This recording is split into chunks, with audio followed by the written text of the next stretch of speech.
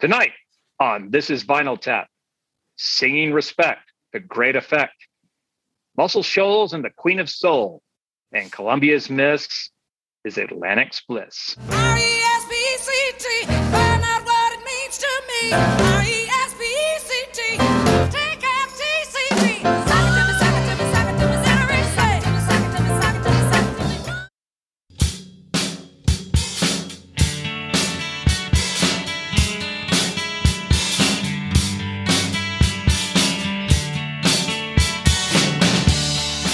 In 1948, Columbia Records introduced the 33 and a third RPM long player record. 1 year later, RCA Victor introduced the 45 RPM single. Listeners now had a choice, only the hits or the full album. In the last half of the 60s, the best bands realized the potential of the longer format and began to build a cohesive body of music that must be heard unbroken. The arrival of downloadable music has increased the temptation to stay in the shallow end with the hits. This podcast believes every album tells a story. Tonight, we tell one of those stories. Well, hello, Tapsters, and welcome to this episode of This is Vinyl Tap. Tonight, we're going to be looking at an album released in 1967 by Aretha Franklin. I Never Loved a Man the Way That I Love You. And it's a kind of a milestone album for her. It's the first one that she released on the Atlantic label. And it was definitely a breakthrough for her, the first lady of soul. And tonight we're coming to you a little more remote than usual. Our host, Doug Cooper, is broadcasting from the home of This is Vinyl Tap, the Vinegar Rune Saloon in mid-Austin, Texas. Good evening, Doug. Thank you, JM, for that kind introduction. And I would just like to say that she is not the first lady of soul. She is the queen. She is not married to the king of soul. Oh, she is the queen of soul. That's right. Although the man she was married to would like to think he was. And coming to you live from his grandfather's bass boat in South Austin, Texas, our co-host, Tony Slagle. Good evening, Tony. Good evening, everybody. And I'm your humble producer, Jonathan J. M. Rowe, coming to you from a very snowy Estes Park, Colorado, although I'm not sure it's that much different from Austin, Texas these days. Tonight, I hear you guys got some precipitation down there as well. We're probably going to have to close everything down tomorrow because it's going to be raining and under 40. Some of y'all that don't live in a place like this may not understand how severe those conditions are. I know our Canadians, particularly those in Alberta. You know, Alberta is a huge supporter of this show. Mm-hmm. That's we're the actually Texas of Canada, right? Yes. We're actually getting shout outs on our website through the email from Canadians. They're reaching out to us, showering us with love. Well, tonight we are sharing in your frigid ways. We were in solidarity. We're one in cold. But we're listening to a hot album tonight. We're listening to a very hot, yes, it very much will. As I mentioned earlier, we're looking at an album by Aretha Franklin. Many people believe this to be her best album, and it really is a landmark in popular music. There's not many women that have made a bigger landmark than Aretha Franklin, and especially at this time. And she really did kind of establish herself as the queen of soul at this point. And I'm not sure there's been a bigger figure in the soul movement. Maybe Sam Cooke and maybe James Brown. But when you think of soul music, it's really hard to not think of Aretha Franklin. So this was an album that was picked by our host, Doug Cooper. So I'm going to yield the floor to Doug and ask, Doug, fine album. I'm sure it's one that many people were expecting us to look at some point. But I'm going to ask you, why did you pick this album for This is Vinyl Tap? Well, as you know, I've suffered with the misogyny on this program, and I've been fighting hard against it from my lonely position. But That's one reason. No, seriously, I picked this record because I love this record and I know how important it is. This is one of those records that is so influential that you can't hear its influence because it changed everything. And people our age were born after the change had happened. Yeah. So when we listen to it, we cannot unhear everything that it has influenced. So it's harder for us to understand how different it is. Mm-hmm. The best way to understand how remarkable this album is to listen to her Columbia catalog first. Somewhere over the rainbow, way up high, there's a land that I heard of once in a lullaby. And then this is so completely different. This is her turning on a dime and leaving her.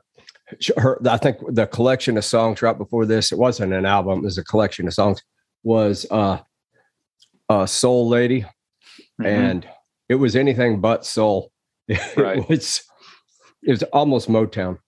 I mean, I think you could almost say that at this point they were looking for a new Billie Holiday, and well, that happened at first. What is this thing called love? This funny thing called love.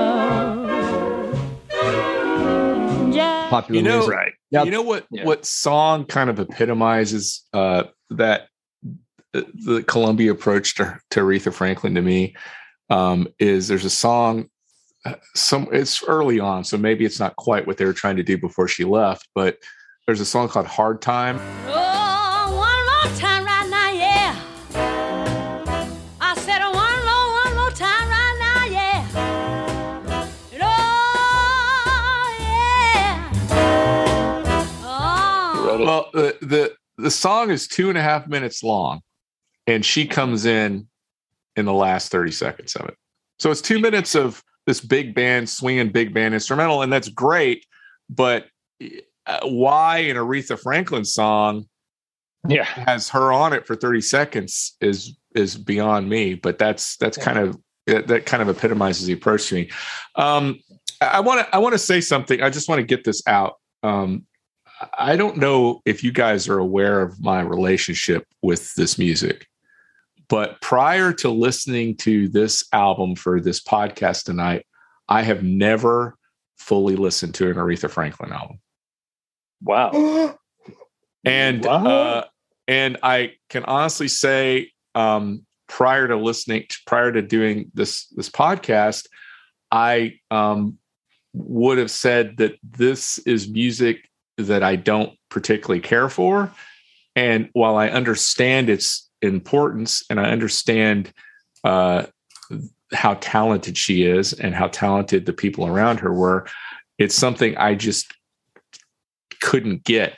And so I just briefly wanted to kind of talk about that concept, because we've all been there before where people have recommended something to us, or we've seen a list, or there's albums that we should quote unquote know and love, and we just don't quite get them.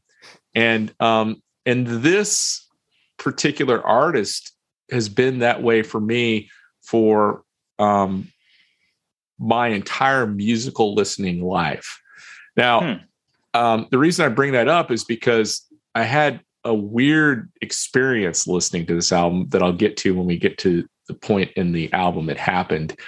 But it fundamentally changed my opinion of this artist in a way that I was not expecting at all. And so while Doug mentioned not understanding or not being able to listen to this with the understanding of where, what it was doing. And I think he's right. There's no way I can quite do that because so much has come after it. I will say that this was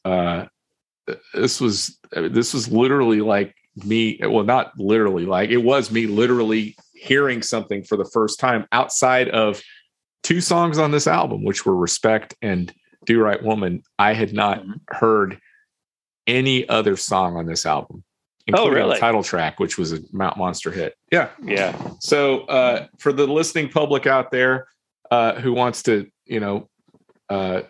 sit in shock as I say this, it's just the way it is. This was not music I listened to. And to be honest with you, I felt a little bit like we were thrown in the deep end with sharks swimming around us. I know Doug often talks about how we don't want to, how it'll be hard for us to do a jazz album because we don't quite understand that. And I think, Doug, you even mentioned when we did the Ray Charles album, how we were just kind of on the precipice of being in our comfort zone. And I kind of feel the same way about this album tonight. But the reason I think it's obviously worth talking about, because it's a landmark album. It's an important album, but I don't understand what happened to me when I was listening to it. So I want to talk about that too. I grew up listening to Aretha Franklin. My dad was an Aretha Franklin fan, but he was a bigger Roberta Flack fan. A stranger to my eyes, strumming my back with his fingers, singing my life with his words, killing me softly with his song, killing me softly with his song, telling my whole life with his words, killing me softly with his song. It was only within the last couple of years. Aretha Franklin died in 2018. And I think that's when I just said, I need to really start paying a little bit more attention to her. I mean, she's much more than Freeway of Love. And she is.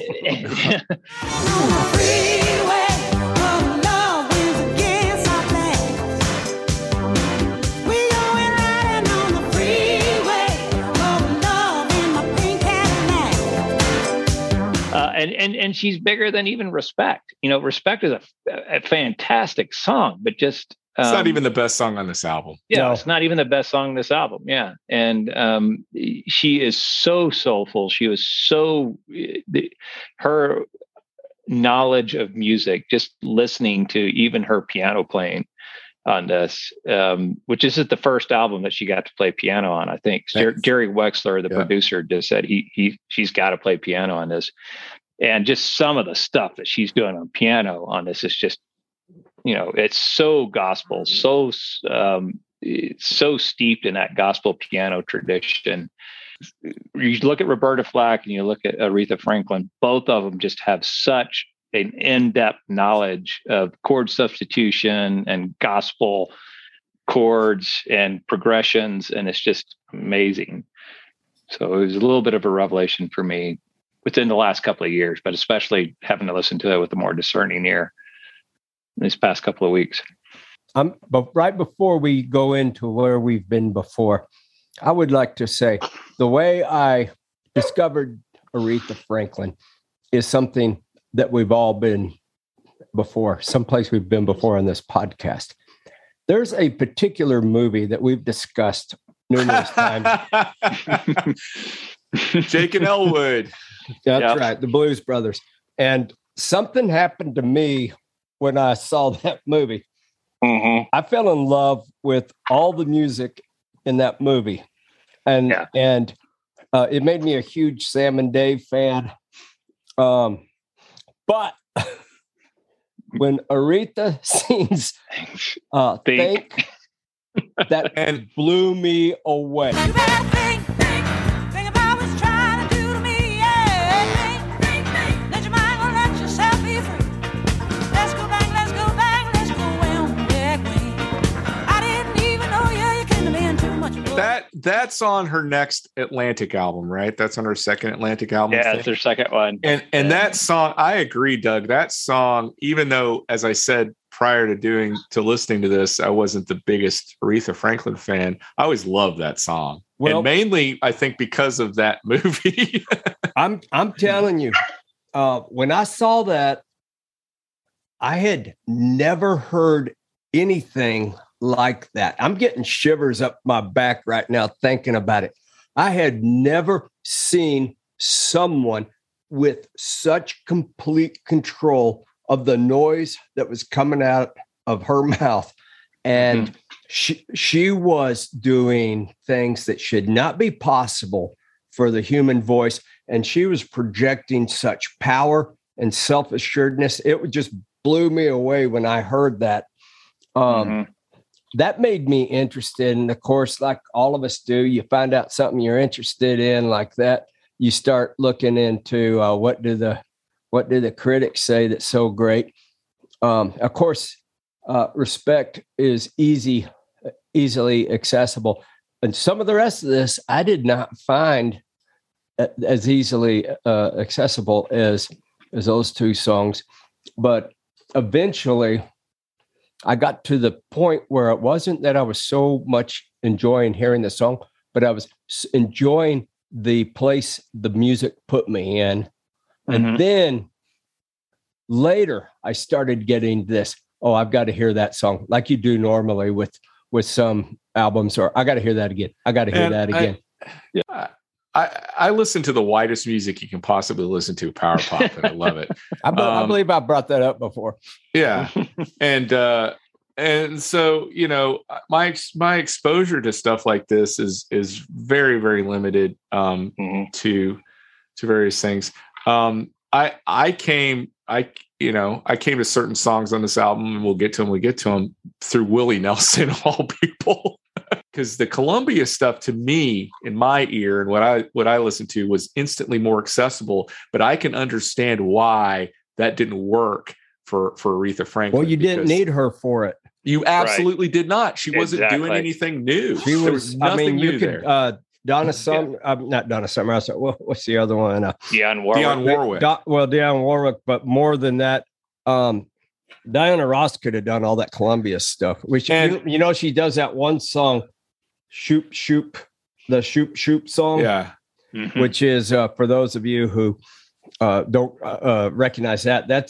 It's in his Kiss song. You want to know if he loves you so, it's in his Kiss. That's where it is. Oh yeah, or is it in his face? Oh no, it's just his charm in his one embrace. Oh no. Which probably 3 million people have covered, and you don't need an Aretha Franklin to do It's in His Kiss, even though she does it very well. But that's not what she's for. I'm sorry. You were about to agree with me. I cut you off. I was going to agree with you. That's absolutely right. Because when you hear the vast difference between what this sounds like and what she was doing for Columbia, nobody could do this. Yeah. None of those others could transfer into this. But before we go any further,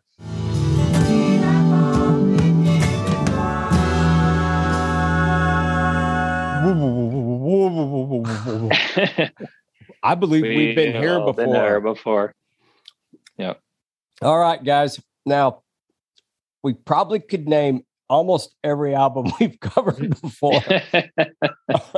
But there are some big ones and there are some interesting ones. Who wants to start? All right, I'll start with Spooner Oldham. Spooner Oldham plays keyboards on this, and he played with Neil Young on Harvest Moon. Well, that's one I didn't have. So you get 2 points for that, JM. All right. Sam Cooke wrote 2 songs.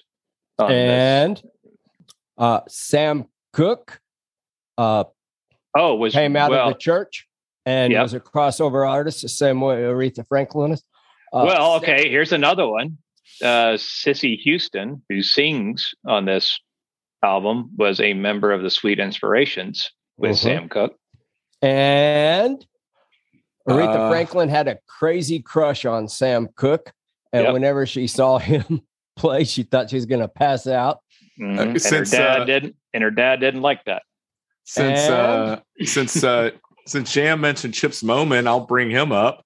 There are two connections with something we've done previously. One is he co-founded American Sound Studio, which was where the Box Tops recorded. Yep. He and basically guided their career. He did. And he co-wrote. Now I know we didn't do this particular song, but we did mention Big it. Star. We did mention this. He co-wrote Lukenbach, Texas. Let's go to Lukenbach, Texas, with Waylon and Willie and the boys. This successful life we're living got us feuding like the Hatfields and McCoys. He did. Oh, it's true. We're on a different track.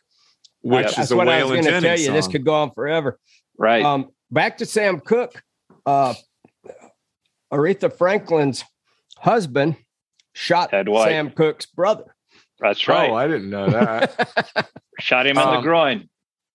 Oh, geez. So what about another big obvious one? Mr. Bobby Dylan, Mr. Bruce Springsteen, and Stevie Ray. Oh, John Hammond discovered John Hammond discovered signed Aretha all Franklin. three of those and Aretha. That's and true. one of the important thing on John Hammond is that first album, he thought she was going to be another Billie Holiday doing jazz tunes. Yeah. And he got kicked missed that off one. of the production pretty early. And that's when her husband wanted Ted to White. go back to The pop church. tunes. Interesting is Derek and the Dominoes. Dwayne Allman played on an Aretha Franklin album, didn't he? Yeah, he eventually he played on a couple of her big I numbers. think he Did a probably great got job. connected to her through King Curtis because he played on King Curtis albums too. Well, and Muscle Shoals. He was Muscle a Shoals. session player at Muscle Shoals. So I think that's a good segue into the players on this album, which basically reads like a who's who of soul and R&B. You've got, like we were mentioning earlier, you got songs written by Sam Cooke and Otis Redding. Otis Redding was huge in the Stax label, but he recorded some at Muscle Shoals. You have the great Dan Penn. Dan Penn has written so many amazing songs. Dark End of the Street being probably my favorite. The dark end of the street. That's where we always meet. He wrote. He's the this, one that wrote the letter by the Box Tops. Yeah, that's right. That's right.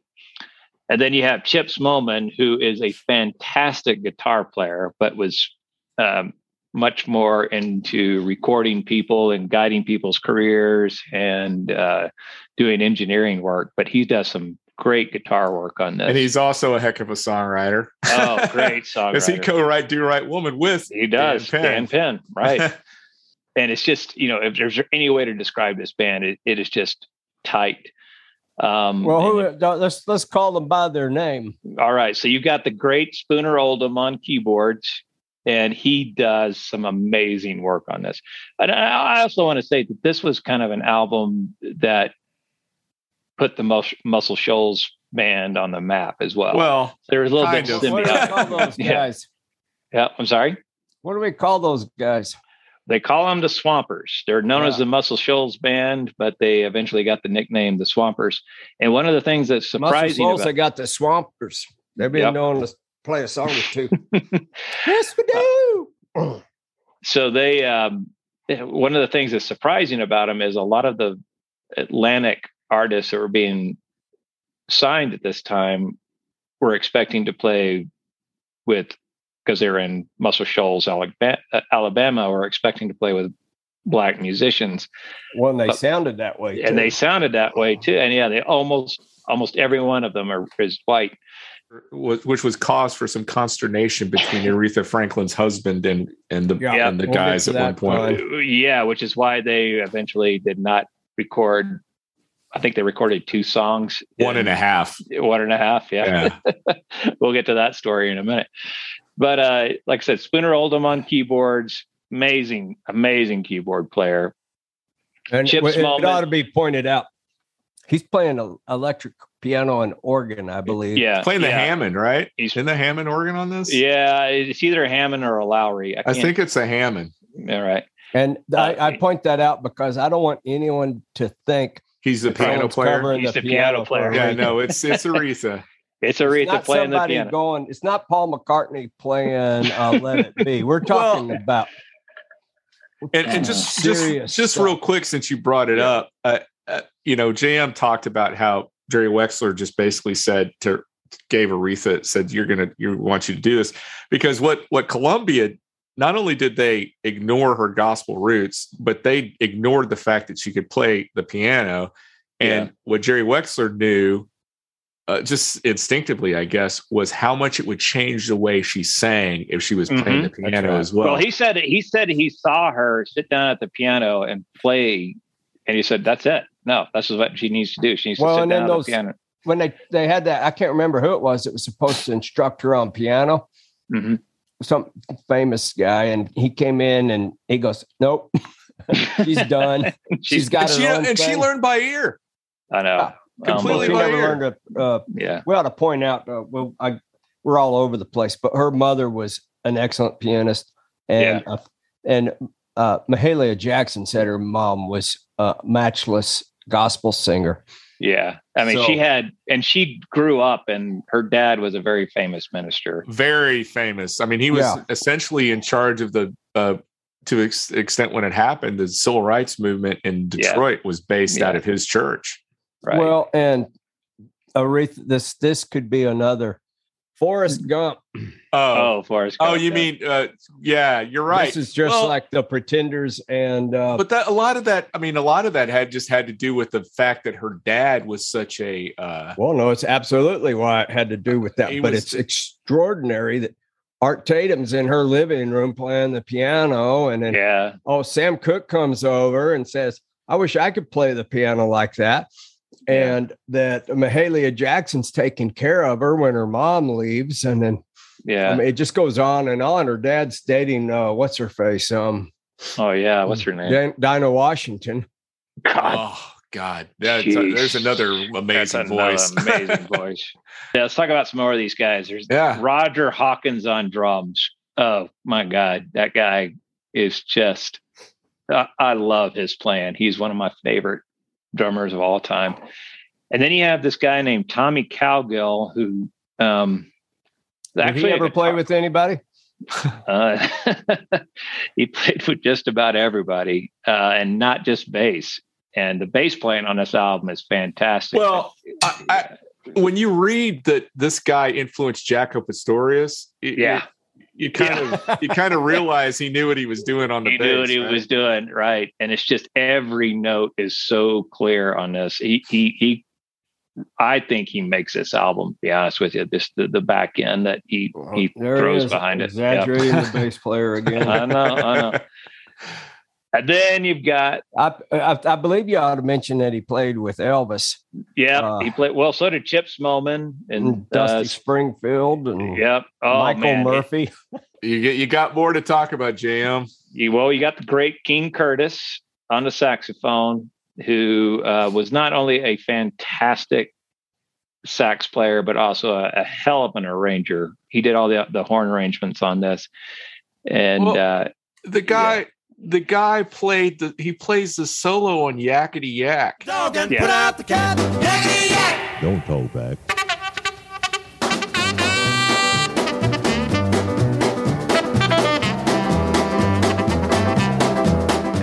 Buddy Holly wanted him to play with him, Yeah. Well, and he played with Waylon.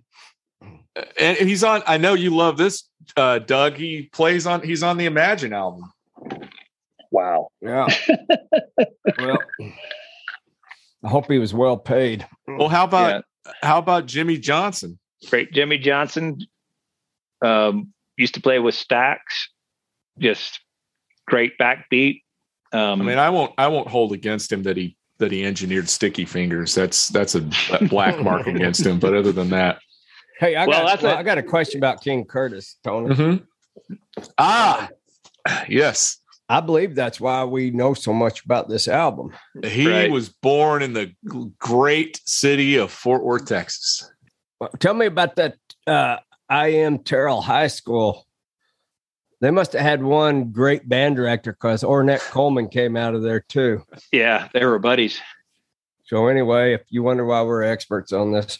I mean, you basically could have made a documentary of everybody that's played on this album. And there have been documentaries made about some of these guys. I believe we've mentioned the Muscle Shoals documentary before, which is very good. And then, of course, her sisters are... Oh, we haven't got to the singers yet, right? You've got Aretha's sister, Carolyn, who actually was a great songwriter as well. She co-wrote 2 of the songs on this album. With Van Morrison. And her sister, Emma, both of them went on to have their own careers. But Carolyn, actually, I think she's had she had a pretty good, very successful songwriter and singer. Yeah. And then there is Cissy Houston, who many of you will know as the mother of Whitney Houston, but she's won Grammys in her own right, came out of the gospel tradition.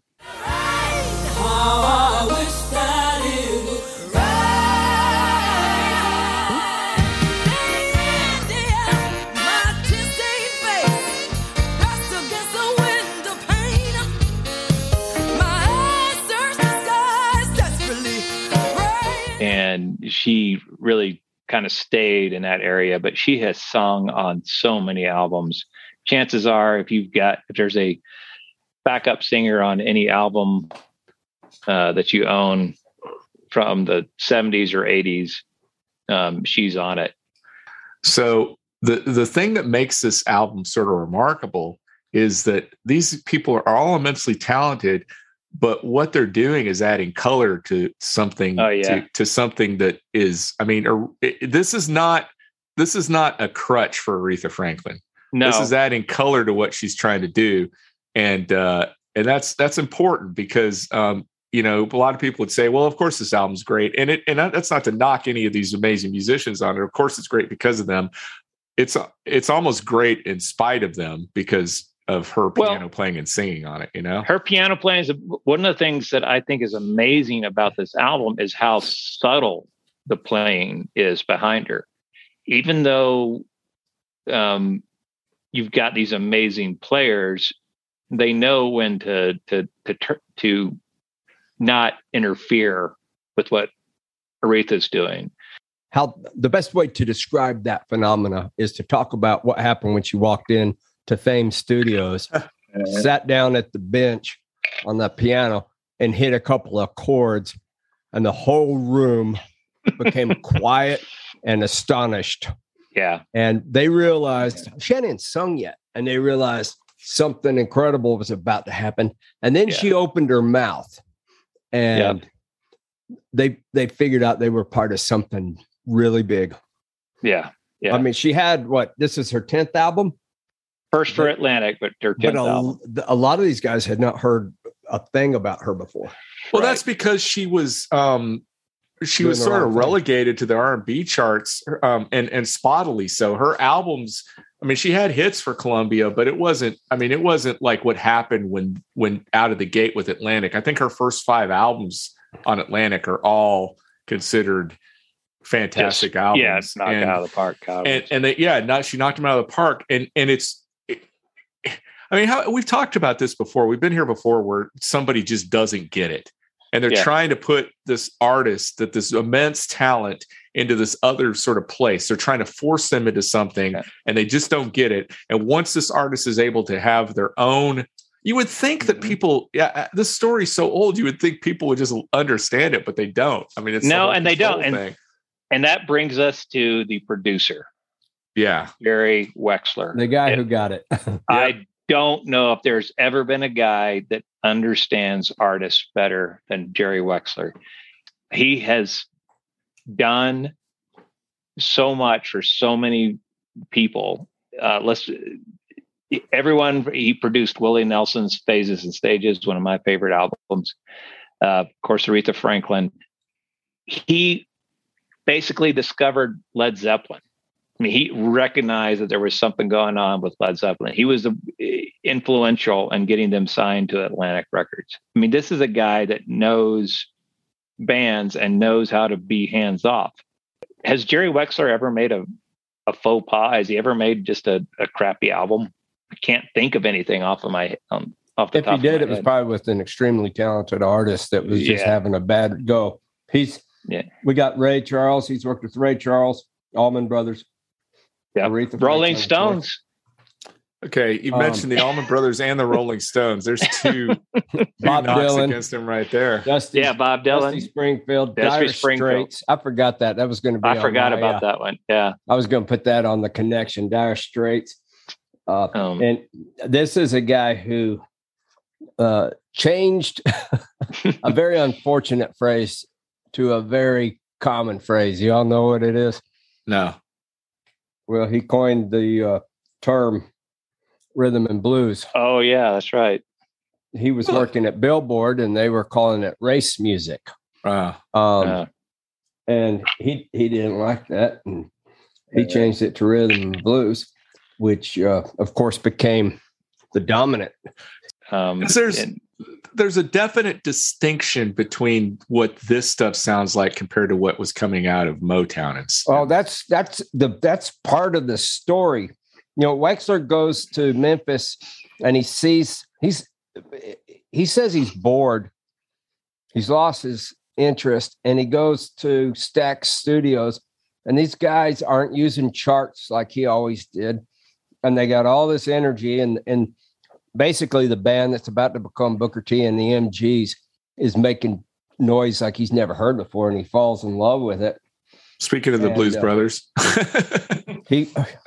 he gets sideways with Stax somehow, which is what causes him to go seek out Muscle Shoals. And then he finds that sound, something similar down there.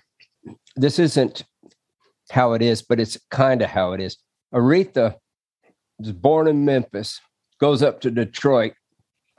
She starts out, eventually gets into this sort of Motown sound, and then she leaves and comes down back to her roots in Memphis with that Memphis sound, Southern sound, and all that polish of Motown gets scraped off, and we get this fantastic album.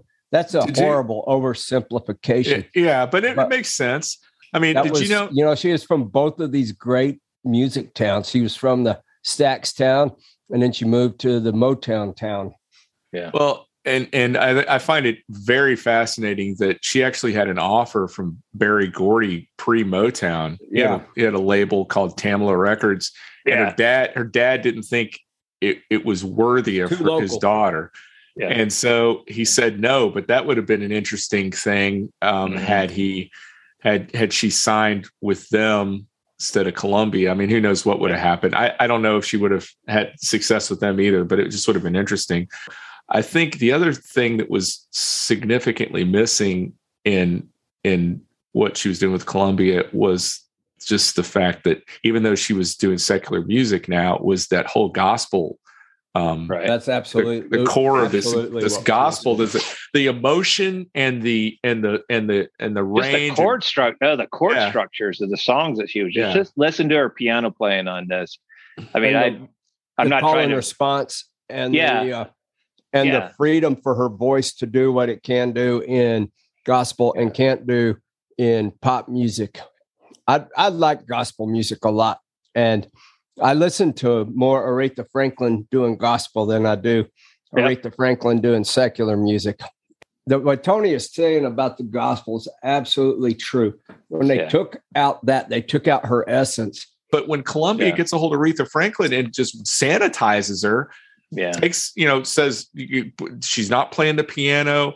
Again, I find it fascinating, not being a musician, but Jerry Wexler knew that sitting her behind the piano was going to change the way she sang and approached music. That's fascinating to me. And is John Hammond thought she was going to be Billie Holiday. Right. Just like he thought Springsteen was going to be Bob Dylan. Bob Dylan, right. And he put a restrictor on both of their productions and really delayed what was inside of them from coming out.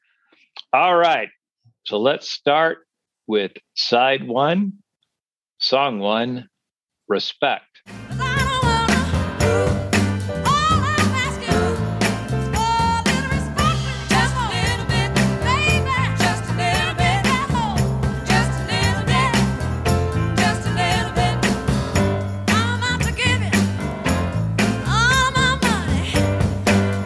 Written by the great Otis Redding.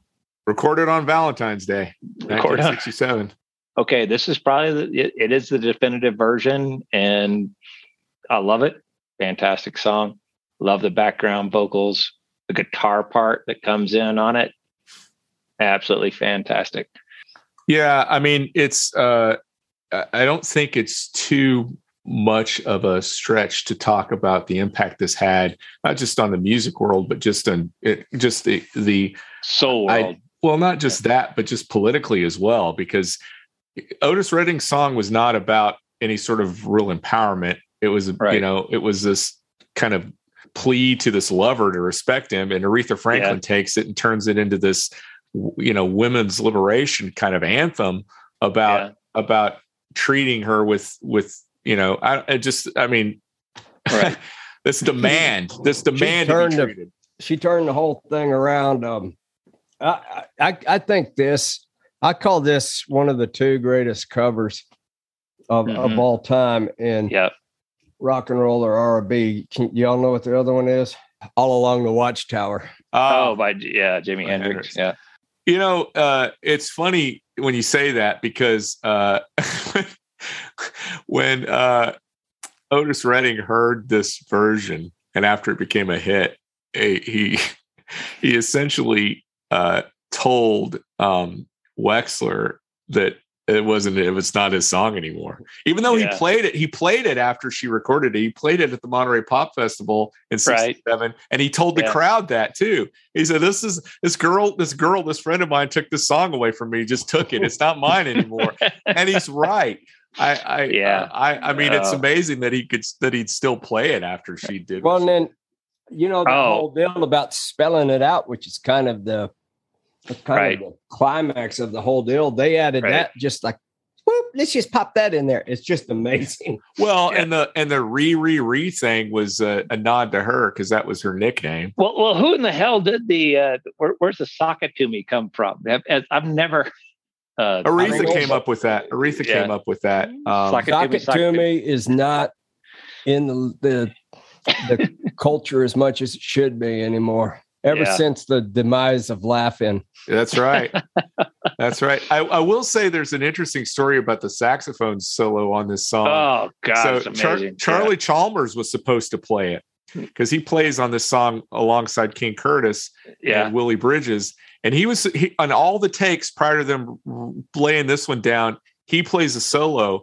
And Chalmers said in an interview that when it came up, he was ready to play, and Curtis jumped in and took it over. And it was so good that he's like, okay, that's it. All right. It was the right thing to do.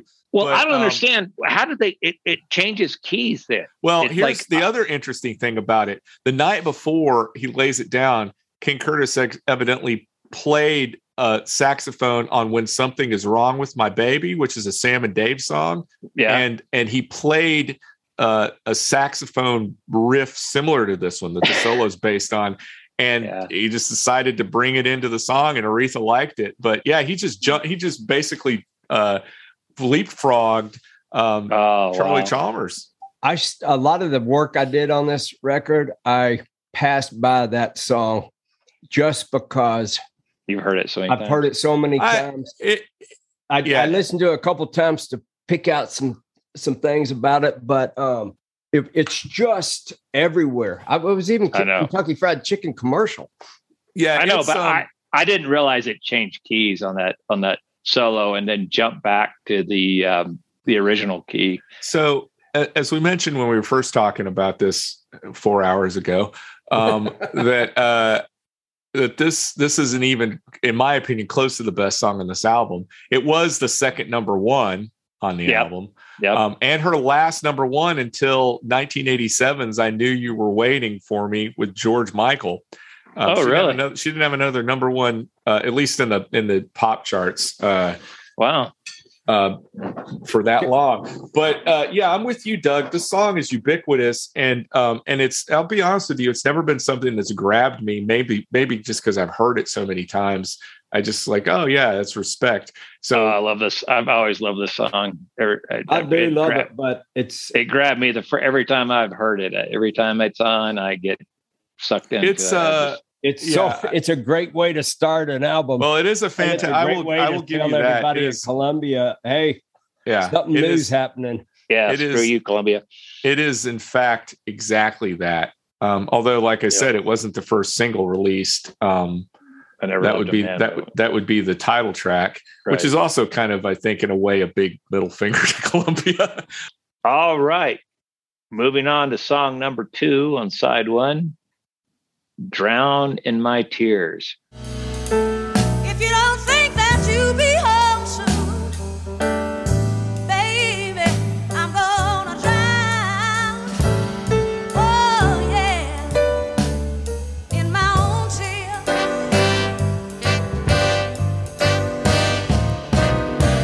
This song is pretty damn great.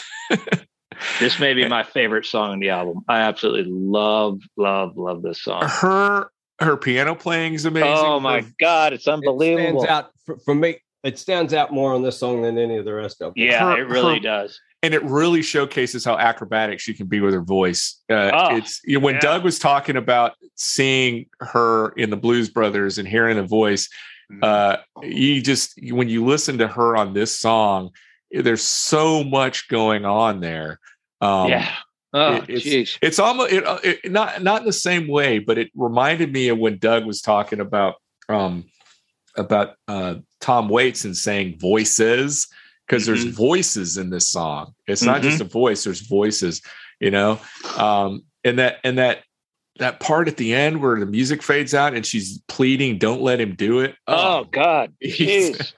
Yeah, this is written by a guy named Henry Glover. There's not a whole lot else known about him other than at the time he was one of the most successful record executives around, and he was black. And he wrote this song, but he didn't write a whole bunch of other stuff. But he is responsible for just making so many people popular. But he was one of the most wealthy men in recording arts at this time. And he died really early.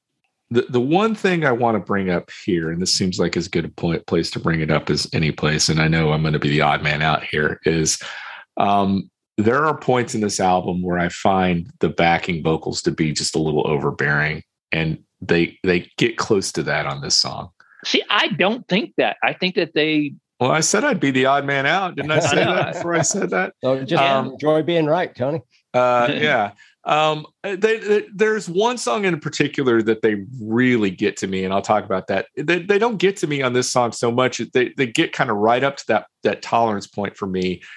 And the reason why I just bring it up is because on the songs where it's just her, I find those to be immensely more powerful than the backing vocals, which just are distracting sometimes. That's all. I think it depends on your starting point. If you I find the backing vocals on almost all of these songs very understated, except for the first one. Well, I don't think they're understated, but I do think if you come at this from gospel, it sounds normal. If you come at this from a different tradition, I can see exactly why Tony would think it was distracting, because it is, there's quite a bit of input from the choir. There is. Right. And again, I'll freely throw myself under the bus and talk about my own biases when it comes to music. And as I said earlier, this album wasn't a new experience to me, or for me, and actually when we get to the epiphany moment, to me as well. And so it's been odd. And like I said, on this song, they just stood out in a way that, like I said, they just push right up that envelope to me to being jarring. There's one song where I find them to be needless, but we'll get to that when we get to it. All right. Moving on to song number 3. All right. The first single, I Never Loved a Man a Way That I Loved You, the title track. I never loved a man the way that I love you. Some time ago I thought you had run out of food. This was the first song recorded for the LP, and I think, is this the only one that was complete? This is the only one that was completed. It's the only I one think it that was. finished. Yeah. So what, before her husband started Actually, giving yes, Jerry there was Wexler hell. a conflict. Well, that's on another song, but And, no, I mean, this is why. So this is the only one that wasn't recorded in Atlantic, New York. New York. Yeah. It's funny. Jerry Wexler said he knew immediately this was going to be a hit. And it's, I think, understandable. I find this song interesting, especially as a single, because it is subject wise kind of the polar opposite of Respect. Right. You know? Right. And that's one of the things that makes this album kind of remarkable is the range in it switches kind of effortlessly from this person who's vulnerable to this person who's strong as all get out, Which is autobiographical. But it is so amazing that she hits on something where you just think you're so confident and got all of that, and then there's just somebody that does something to you. So it just makes you a little puppy dog. Spooner Oldham on this song. Oh my God. He is so good. That's the second time I've mentioned somebody and JM's had to control himself.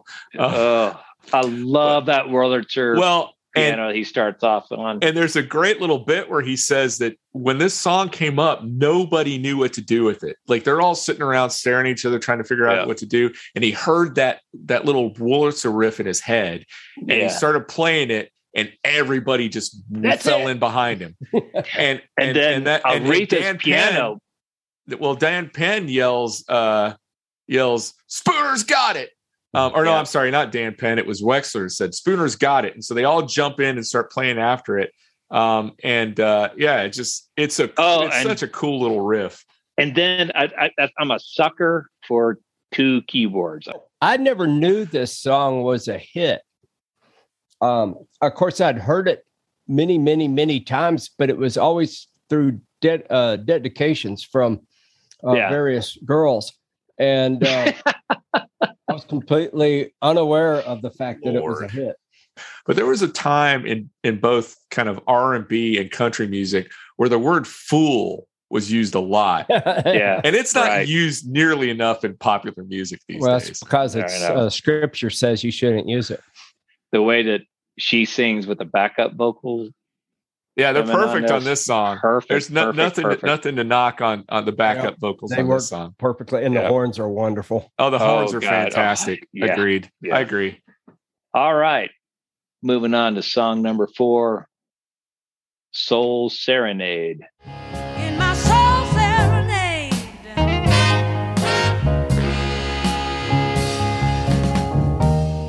everyone but you adores me. But you know, pretty soon they bought me. This is high one on the list for me.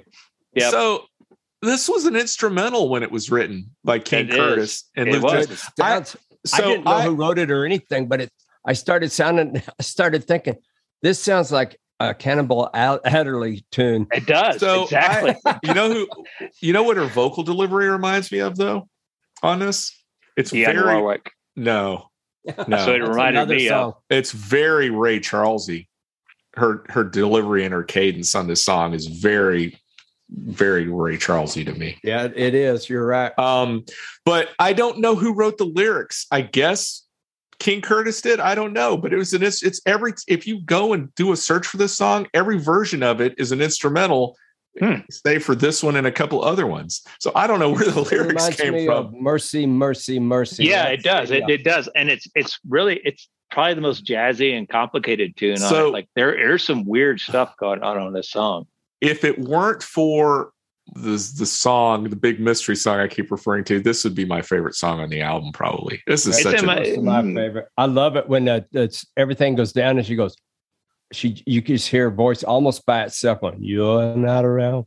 Yeah. Moving on to song number 5. Don't Let Me Lose This Dream.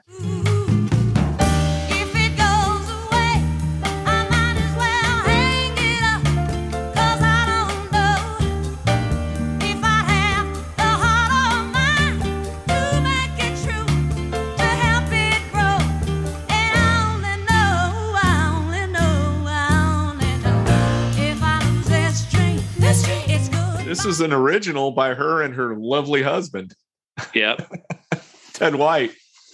Now, it's just the most Burt Bacharach sounding song on it. I could hear, I hate to keep comparing her to people, but because I'm sort of new to this, I guess I can't help it. But I could hear, this sounds like the Columbia stuff to me, this song. It does, yeah. I could hear Dionne Warwick singing this song. It sounds a lot like a song written by Burt Bacharach that Dionne Warwick would cover. And when I first heard this, I kind of blew it off. And then I realized what I was doing. I was saying, this song has similar things to a genre of AM radio that I don't like. And I'm tossing it off because it reminds me of those things. Not because it's not good. And then I started thinking, you can't do that. That's like hating someone because they have the same shirt on as another guy you hate. And I really enjoy this song. It's a good song, and I like the break it gives you. Yeah, exactly. Yeah, and again, not to bring up the background vocals, but they're great on this song. They're perfect for this song. And but I think going back to what you said, Doug, you hit the nail on the head about her stuff with Columbia. This is a good song, but it's not anything special. There's not. I mean, I get what you're saying about someone wearing the same shirt, but at the same time, unlike the vast majority of everything else on this album, this is not something that even though she co-wrote it, it's not something that necessarily is like, somebody else could do this and probably do just as fine a job. Well, they could have done it, but I think it would have been pulled in a little bit. And maybe. Right. I don't know what that beat is. I don't either. That's the thing. I can't. Bossa Nova, but it's it is like a Bossa Nova beat or Bossa Nova. But then it drops. All right.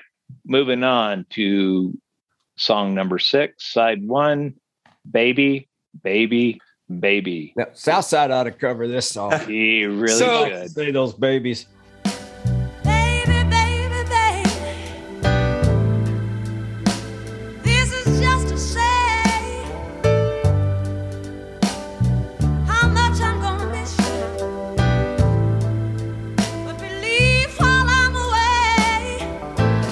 So this is co-written by her and her sister. Right. And this is a perfect example of a call and response that works really, really well. I agree with you. And it's probably got my favorite instrumentation. This is the most, other than Respect, this has the most, where the band kind of stretches out a little bit more than they normally do. And here her vocals are unlike anything else on this album. They're almost, I was trying to come up with the right word to describe them and I couldn't. I put the word angelic down, but that doesn't quite. She's a little more vulnerable on this. Yeah. And it's just, I think the instrumentation is incredible, but it really allows for the vocals to be in the forefront. Yep. It's a fantastic song. It's a good song. I think the background singers are equal or louder than she is. Yeah. And that helps someone with such a powerful voice give off some of that vulnerability that the song requires. Right. I'm very curious if that just happened or if somebody figured that out while they're mixing it. I don't know, but it's an interesting effect because if you've got Aretha Franklin and you want her to sound vulnerable, you have that's a tough chore. Right. 'Cause Right. that's a powerful voice. Yeah. Let's move on to side 2. Other- Dr. Feelgood. Sitting right there, looking at me and that man. Be it my mother, my brother, or my sister. Would you believe I'll get up, put on some clothes, go out and help them find somebody for themselves if I can. It's about a woman who's got some medical issues, but thankfully has a good healthcare provider, right? Isn't that what this is about? This is absolutely my least favorite song on the album. Really? Well, Oh yeah. it's not my least favorite, but if you had, I thought this was an Otis Redding song, to be honest with you. I I'll tell you why I like this song a lot. It's a secular gospel song. This I song agree, sounds like yeah. she's Yeah. testifying, but she's singing about sex. And it's Yeah. I love that juxtaposition. The Hammond organ on this song. Oh is so my God. great. Yeah. Yeah. I mean, it's like Yeah. it's almost like you could hear this in church if it wasn't for the subject There's no matter. almost about it. All you have to do is change the words, and it's a But gospel song. But I think that's what's striking to me about it is that it's not it's about something that you would never sing about in church, but it's got that delivery. I don't know. This is a surprising song on the album. But I absolutely love it. I think it's my third favorite song on the album. I'm surprised it's hilarious that I'm surprised I husband like it as helped write much. the lyrics, Well, and it's all about how a wonderful lover he is. I hadn't thought about that. So you Yeah, think he's Dr. Maybe then you need to Feelgood? talk about how you don't need any medicine because I'm so good, and then talk about getting your family and your sisters and brothers out of the house. Yep. That's I funny. don't mind company as long as they're not here. Just Christmas and Thanksgiving. Yeah. Well, she's got a serious medical condition. They just be treated. All right. So here's what I think is one of the more weaker. This is a miss to me, this next song. She didn't need to do this, but Good Times by Sam. This is a song written by Sam Cooke. Might not feel this good again. Oh, get in the groove and let the good times roll. I'm gonna stay here till I soothe my soul. If it takes all night long. It's a song I absolutely love, and I love it when Sam Cooke does it. And I wish I didn't know that this version existed. It's trying too hard. Yeah, you're right. Right. That's exactly right. And one of the things that Aretha Franklin's not good at effortless delivery. And that's one of the things that Sam Cooke excels at. I'm the outsider on this one. This song and the other Sam Cooke song on here are songs that Sam Cooke wrote that transcend Sam Cooke. Most of his songs, I don't think they do. I think they're definitely his property. But it's always treacherous to sing a song that a perfect singer's already sung. But I think she gets away with it, and that it is necessary to have something like this at this point of the album, because you need to change up that. I'll agree with you there. Yeah, I agree with that, but I think this was a miss. Now I'm gonna backtrack when we get to the last song of this album. But if you're gonna cover Sam Cooke, and that's again, I agree with you, Doug. It's treading in treacherous water. You got to do a better. You got to do a better job in this. Well, one of the things that I think that she misses on this, to me, it gets to be a mess at some point. Yeah, and I agree with that 100%. I think that's one of the things that Sam Cooke never, ever did. Like he knew exactly what he was doing every time he sang. And I think that Aretha Franklin. Who's covered a Sam Cooke song well? I know a local artist who does an amazing version of Cupid. That's that guy who's at your party, right? That's right. I guess They do a great Temptations did a great job of Cupid. Oh, Look, I think it's hard. There is I a know. song that we're going to get to on this album. What about Art Garfunkel? What did No. Art Garfunkel sing? What? Don't know much about his. Oh, He had a big hit with that. Yeah. I'm not too sure how much of y'all's dislike for that is the fact that it's Sam Cooke she's going up against. I think it's tough to disengage from that. I agree with you. I agree with you. Except, Doug, when we get to the last song on the album, because if that were the case, I would have the same reaction to that. And boy, Well, do I except not that have the song's- same reaction to that. But it's just so tough. That It- song's like Amazing Grace. I mean, Cover it's so much songs are bigger just- than Sam Cooke. But cover songs are so difficult, especially when you're trying to cover Sam Cooke. I can understand covering Dylan. There's people that do Dylan Do songs you better think she than could Dylan. cover another R&B artist like Otis Redding? Yeah, look what she did to that. It's not that she. Well, most of these Can't- songs on this album are done by somebody else. Well, one thing she didn't do on Good Times that she did do on Respect is she didn't alter it enough. Well, and that may be that. I wonder if that's. Yeah. I wonder if that's the issue. Is that it's Right. not. It's a little too much of a straight cover. That that. But it sounds like I a- think she's trying yeah. too hard on, and it does get a little sloppy in a way that to me is not great. But that may be. You may have a point there, Doug. I don't know. All right, let's move on to the song 3, side 2. Do right woman, do right man. She's flesh and blood, just like her man. If you wanna do right, home days, woman. You gotta be a do right, whole night man. So this song, the first time I ever heard it was in 1984, and it was sung by a Texan by the name of Willie Nelson. This is on his "Always on My Mind" album, I think.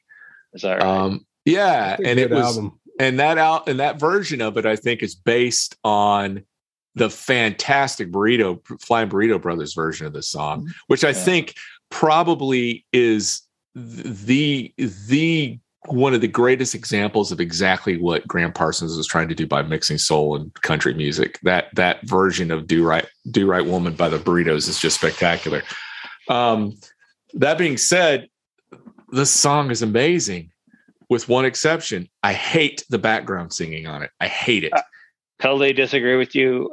But I don't know another version. I mean, this was the version I grew up with. I loved her vocals on it. I loved the background vocals. I loved the organ piano fueled tune. The background vocals sound like an alarm going off to me. No, nope, not at all.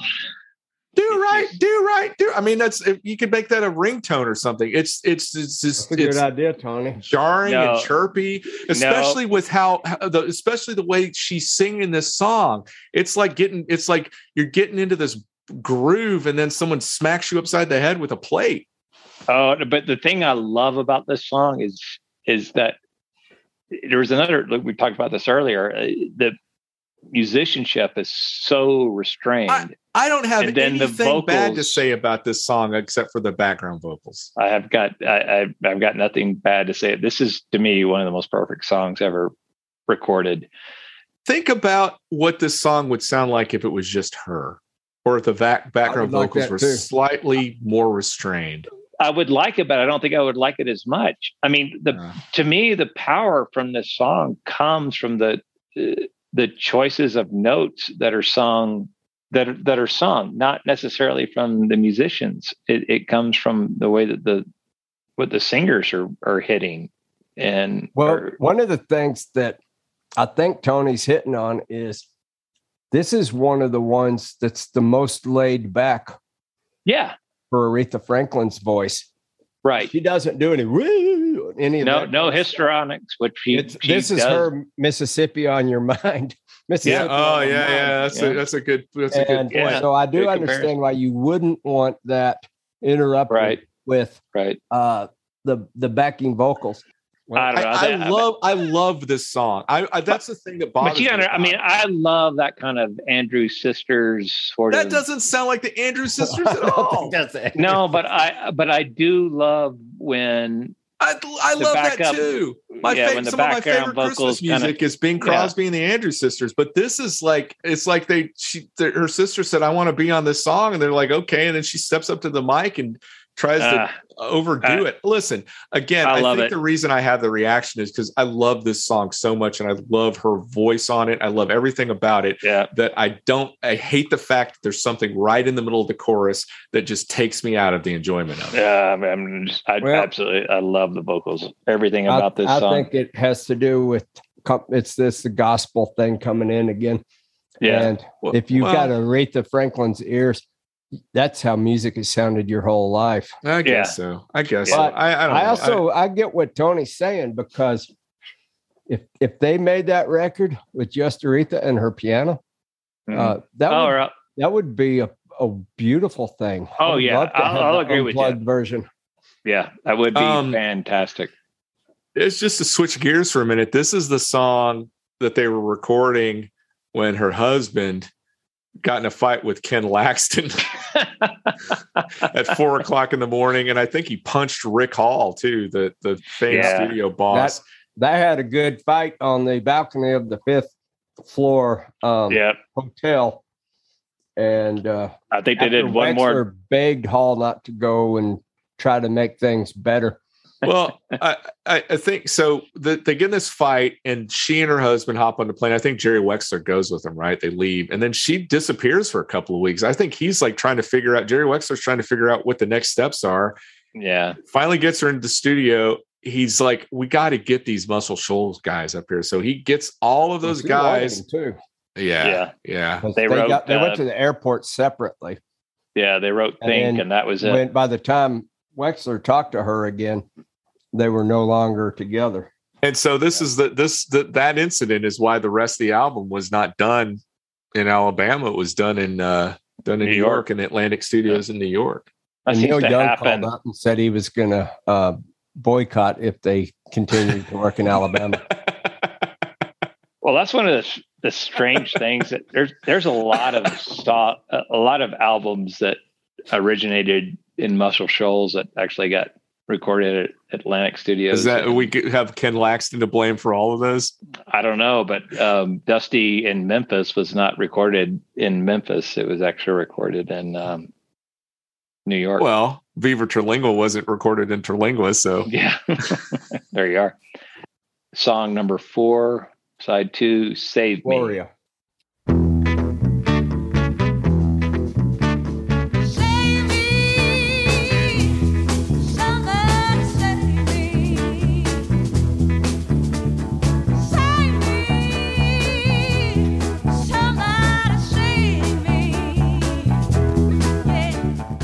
Yeah. Listen, the fact of the matter is that song, the Gloria by them, predates the version this song is based on, I think, by at least a year, if not 2. I don't know. This was a song. When was Gloria written? 64 is when it came out. Okay. It came out. This is based on Help Me. If you listen to the song, it's a song by Ray Sharp. It's on, I started looking up. Okay. I said, people have got to be talking about this being Gloria, right? And it was, it's actually getting ripped off of another song that was ripping off Gloria. Well, Help Me was released in 66. I mean, this is a rewrite of Help Me, hence the name Save Me. And what's interesting about that is that King Curtis plays on that version of Help Me that's Ray Sharp. Oh, really? Song. And it is the very first, or one of the very first, if not the first recording that has Hendrix on it. Oh, really? The Help Me version. Hendrix plays guitar on it because he played with King Curtis. But yeah, it's yeah, it's essentially a rewrite of that, which is so funny because I was curious if that riff was like just a kind of a blues trope. That's why I looked it up. I thought, you've ever heard of the biblical textual criticism on the Bible and the Q document? Yeah, where they say, did it's Matthew copying Mark? Oh, yeah, Mark and Matthew both copy a document that's since been lost. Yeah. So I spent about a week looking for the Q document for this, to see if Van Morrison was taking something that they were borrowing from too. But I never could find anything. I think everything points to them. Yeah, literally to them. Yeah, I do. Literally to them. Now, Jam, this chord progression sounds like it's 3 chords over and over and over again for the whole song. Mm-hmm. It's pretty much a groove song. I mean, this is probably, if this is the most James Brown sounding song on the album. It's a little slower. I guess we have to go through his catalog now to see if he had anything. But yeah, there's just, and it's a pretty short song too. It just, I love it. I do too. I love it. So how the horn? This is my favorite horn parts on the album. The horn interplay on this song is probably the best on the album. Oh yeah, It's just the song itself sort of lends itself to that, in a way that. One of the things that this whole album has going for it is there's highlights on the instrumentation, not just the singing, but there's just like the arrangements. There's highlights. There's just always I'm getting bored with this. Like, oh, wait a minute. Nope. There's something. Well, and that to me, again, coming from a very sort of unsophisticated R&B ear, the horns on this album seem to me to be very much of that kind of Atlantic sound, that real bright, heavy horn. And I just love that laid back rhythm section that happens where the guitars, like, hey, the guitar is going to take an amazing guitar solo. And it's playing such a simple part. It's almost the rhythm section itself. Right. Where the guitar is part of the rhythm section. And I think that Jerry Wexler is probably one of the best people in the world at harnessing that and making the horn, like everything about this whole album is so laid back. Yeah, I like it because it's what you said. They lay out a groove. Yeah, and Aretha Franklin, it gives her voice the freedom. Yeah, it's like when someone puts down a really nice. Well, it's like back again to All Along the Watchtower. You have that simple chord progression, and Jimi Hendrix is able to get all over that and do all kinds of crazy things. Right. And she's doing that with her voice on this song. Yeah. All right. Last song on the album, song 5, side 2, A Change Is Going to Come. I was born by the river in a little tent. And just like the river, I've been running ever since. He said it's been a long... So before we talk about this, I need to tell you guys a story. There I was. So this is the song that I had the epiphany on. And why it's such a weird thing was I had been listening to this album on Amazon since we decided to do it. And for some reason on my phone, when you pull this album up on Amazon, it starts with Drown in My Own Tears, not with Respect. So, and I didn't listen to this album. I probably listened to it about 7 or 8 times, and I kept getting interrupted right around, I don't know, probably Good Times or Do Right Woman. So I'll freely honest, I did not look at the track listing on the song. So I had no idea the Sam Cooke song was on this album. So that's just to put something in context. I'm at the track with my wife, 5:15 in the morning. I'm running around the track and this song comes on and I have to stop. And I get covered in goosebumps. Wow. I had no idea this song was coming on, and it hit me. I can't explain it. I had to stop moving and listen to the song. And then I replayed it to see if it had the same effect, and it had the exact same effect on me. And after that, I never listened to this album the same way. Because up until that point, it was a chore for me to listen to this album, and I didn't get it. And then I heard her version of A Change Is Gonna Come, and something happened. I don't know I don't know how to explain what happened. It was so weird. Especially since I disliked her version of Good Time so much. I was like, how could anybody cover a Sam Cooke song? And she changes the lyrics on this. It's much more personal. It's much more, it's much more sort of empowering. Not to say Sam Cooke's song version isn't. It's amazing, but his is more of kind of a global thing. Hers is a very personal. I mean, she says, "My change is going to come." She changes that.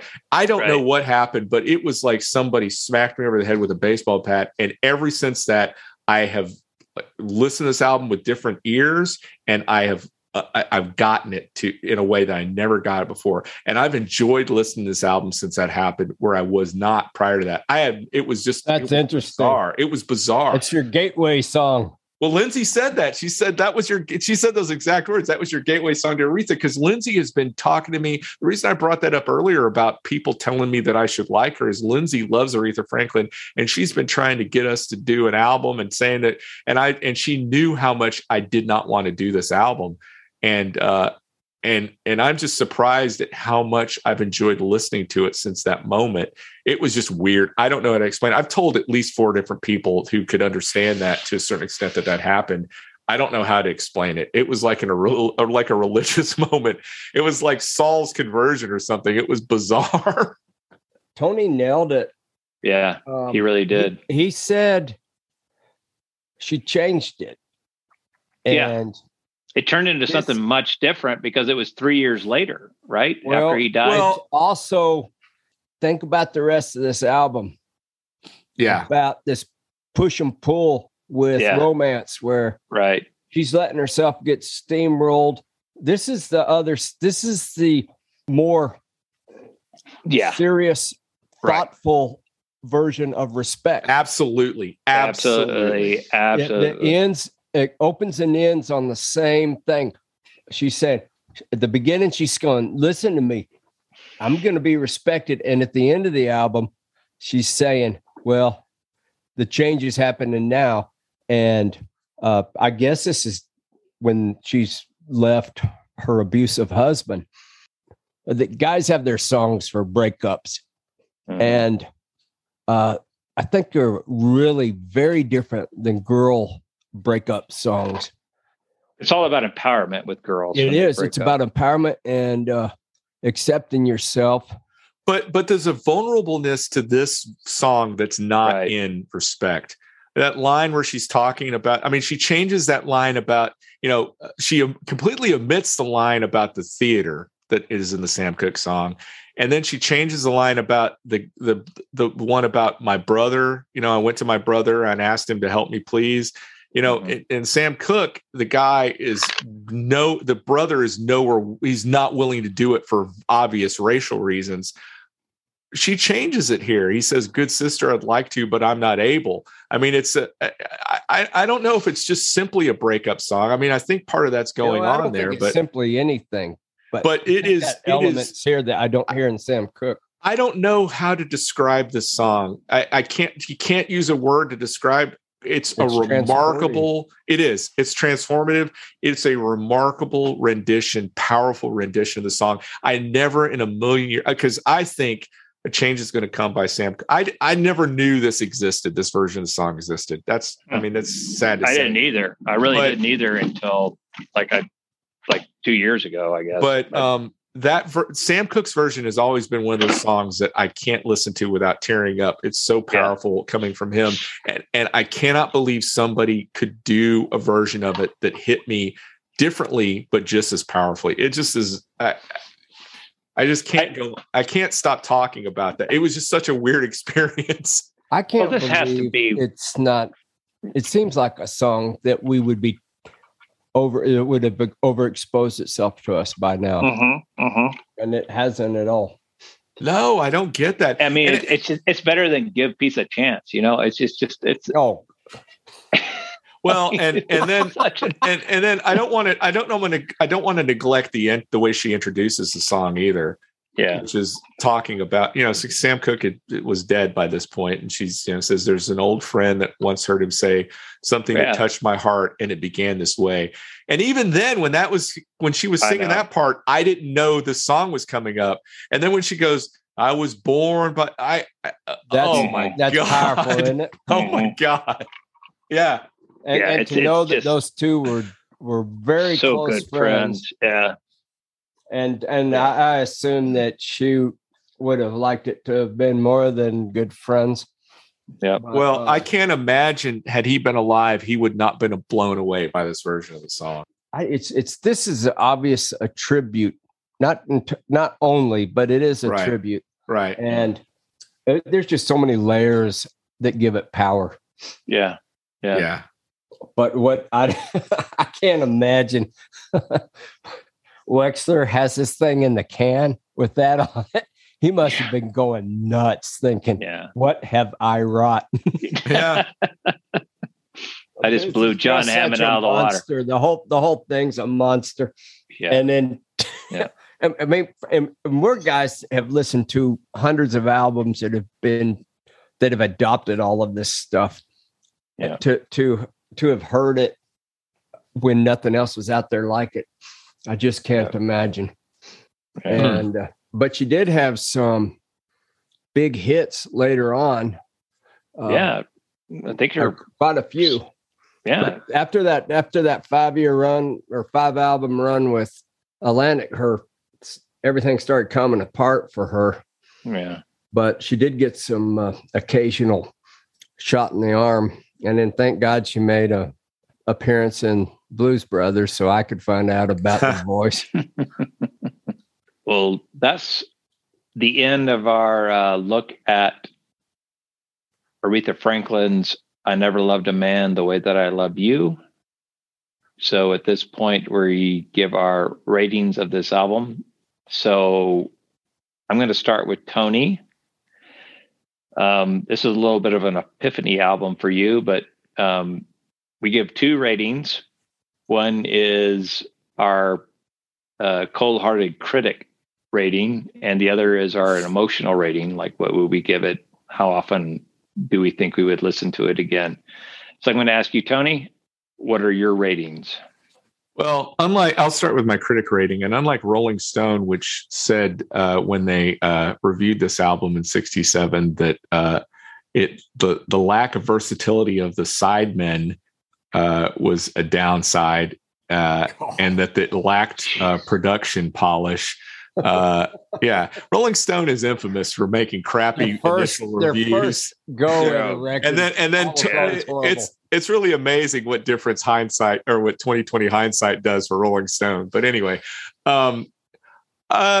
there's nothing on this album that I would dock it for, except those moments when the backing vocals just don't do it for me. Now, I understand what Doug said, and this is my own bias because I'm not coming from a gospel background, at least not R&B gospel.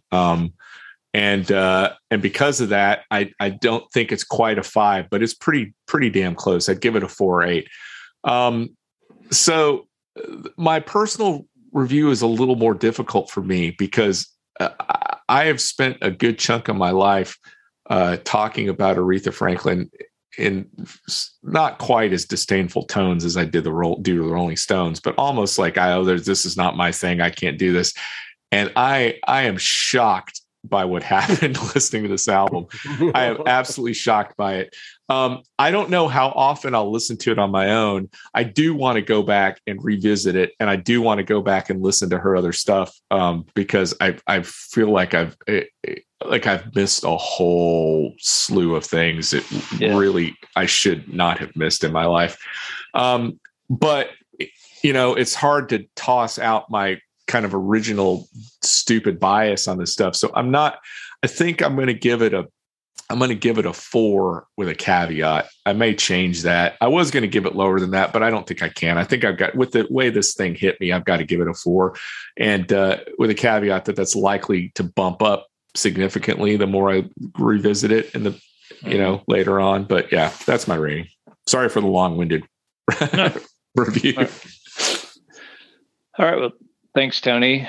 I'll go next since Doug picked this. I'm going to go with my cold-hearted critic review first. There is not much like a knock on this album. The only thing I think where I would dock a half star is her version of Good Times. I think that's a little bit of a mess. So I'm going to give it a 4 or 5 as a critic rating, but I do think this is one of the best albums ever made. I think it's, Rolling Stone put it somewhere in their top 500 albums, and I don't disagree with that. I think it's a fantastic Eventually. Yeah, eventually, right. As my own, my personal rating, this is going to be a little bit difficult for me because I am really starting to get into this music more. And I don't like the Stax Atlantic stuff. I'm just keep coming back to. And it's been within like the last year or so. I've been listening to more stuff like Otis Redding. I've been listening to Al Green, and just a little bit, it's just a genre of music that I just haven't explored. And this has been a really good gateway album, as you said, Tony. There was nothing about this album other than Good Times that I was not impressed with. So I'm going to give it the same rating. I'm going to give it a 4 or 5. All right, Doug, moving on to you. What say you? This is easy. My cold-hearted critic that hates puppies and children. 5. If this isn't a 5-star album, I don't know what album is a 5-star album. American Beauty. It is. That's what I said for them too. I mean, American Beauty is a 5-star album. Sorry. Yeah. Tell me which one is if that's not. Yeah, this is right up there with that. 2 albums that are very different, and I think so highly of them. That's the critic. On a personal note, I guess I would give it a 4.9 just because I don't like the feel good song. That's personal because I think it's ridiculous that her abusive husband's writing these lyrics about himself. But maybe if it was funny, it would be very funny if it was meant to be. Right. So anyway, I'm completely in love with this record. Will I listen to it again? I'm gonna listen to it again tonight. Yeah. Tony got me so stirred up on the change is gonna come. I'm gonna have to hear it. One of the things about this album, there's some things out there that stir my patriotism.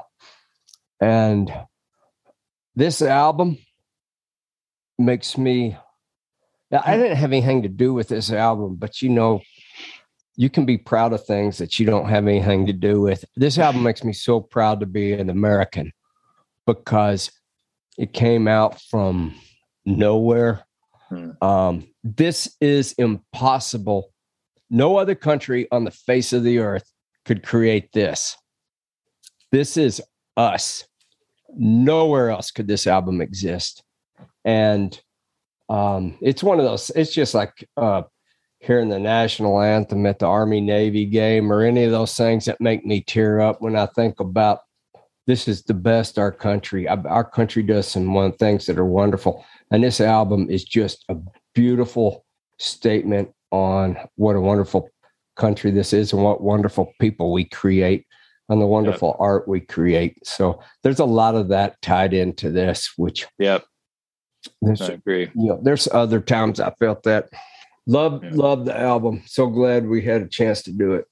Yeah. Well, I've said this before on other things. I think we've all had surprises of stuff that we brought up. I was not looking forward to doing this at all. Probably less so than I was the Stevie Ray Vaughan album, because at least I had some familiarity with that. But this surprised me. I don't want to just repeat what I've said a billion times tonight, but it just surprised me. There are plenty of albums that we've talked about I didn't know that I've found pleasantly surprising that I like them. Tom Waits being the one that pops to my mind the most. I can't remember the last time I had a musical experience like when I heard her version of Change Is Gonna Come.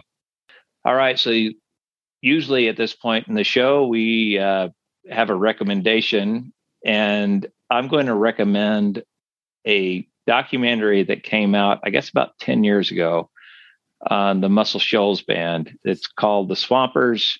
You can look it up on Netflix or Amazon Prime. If you want to just see a group of guys that have played on so many hits that you've heard, but you don't know about this band, they have done so much, and you'll hear about a lot of the guys we've mentioned on this podcast. But it's about a 2-hour documentary, and it's just a bunch of down-home guys that just made some amazing music with a bunch of amazing people, including the Rolling Stones, including Willie Nelson, and Aretha Franklin. I'm going to recommend, we're doing 2 recommendations tonight. We're not charging anyone any more than a normal podcast. I'm going to recommend an album I already spoke about, and that's Aretha Franklin's gospel comeback to a gospel album. Most of these stars leave gospel and never come back, but she came back stronger than ever in 1972. And she did an album called Amazing Grace with James Cleveland.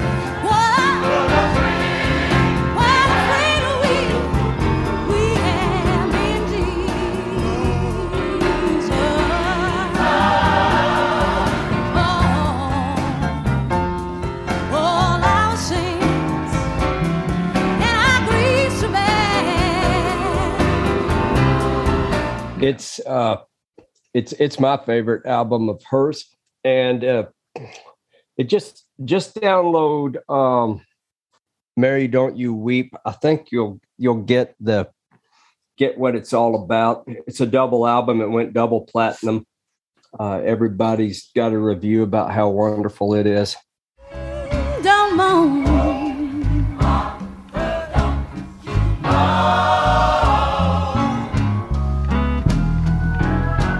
Listen, Mary,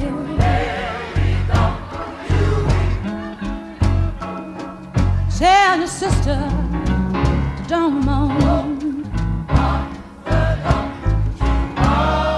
Once again, that's Aretha Franklin singing Amazing Grace with James Cleveland and the Southern California Community Choir, recorded live at the New Temple Missionary Baptist Church in Los Angeles, which is in California.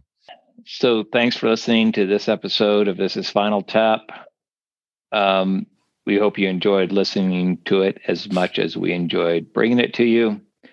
We've got a website, tappingvinyl.com. It's being updated constantly by our co-host, Tony. You can contact us there, leave us a comment, request albums you would like for us to review in a future podcast. And you'll also find links to all of our past episodes and recommendations. We're also on Twitter at Tapping Vinyl, and we have a Facebook group page. And if you know friends that really like the LP format, we would really appreciate you letting them know about this podcast. We're on Apple Podcasts, Spotify, or any of your favorite podcasting platforms. Next week, we'll be looking at an album by Fountains of Wayne. Their very popular album, Welcome, Interstate Managers. Stacy's mom has got it going on. Stacy's mom has got it going on. Stacy's mom has got it going on. Stacy's mom has got it going on. Stacy, can I come over? For our host, Doug Cooper, our co-host, Tony Slagle, and me, your humble producer, Jonathan J.M. Rowe. This is Final Tap, where all the podcasts go to 11. And suck it to me.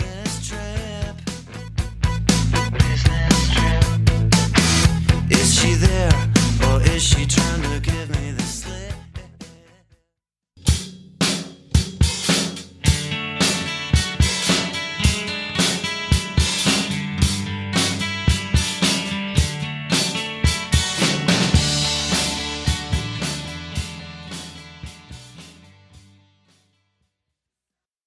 It reminds me of you seen a party where the cops come and the person least capable of addressing the police is the one that volunteers to go be the spokesperson for the party.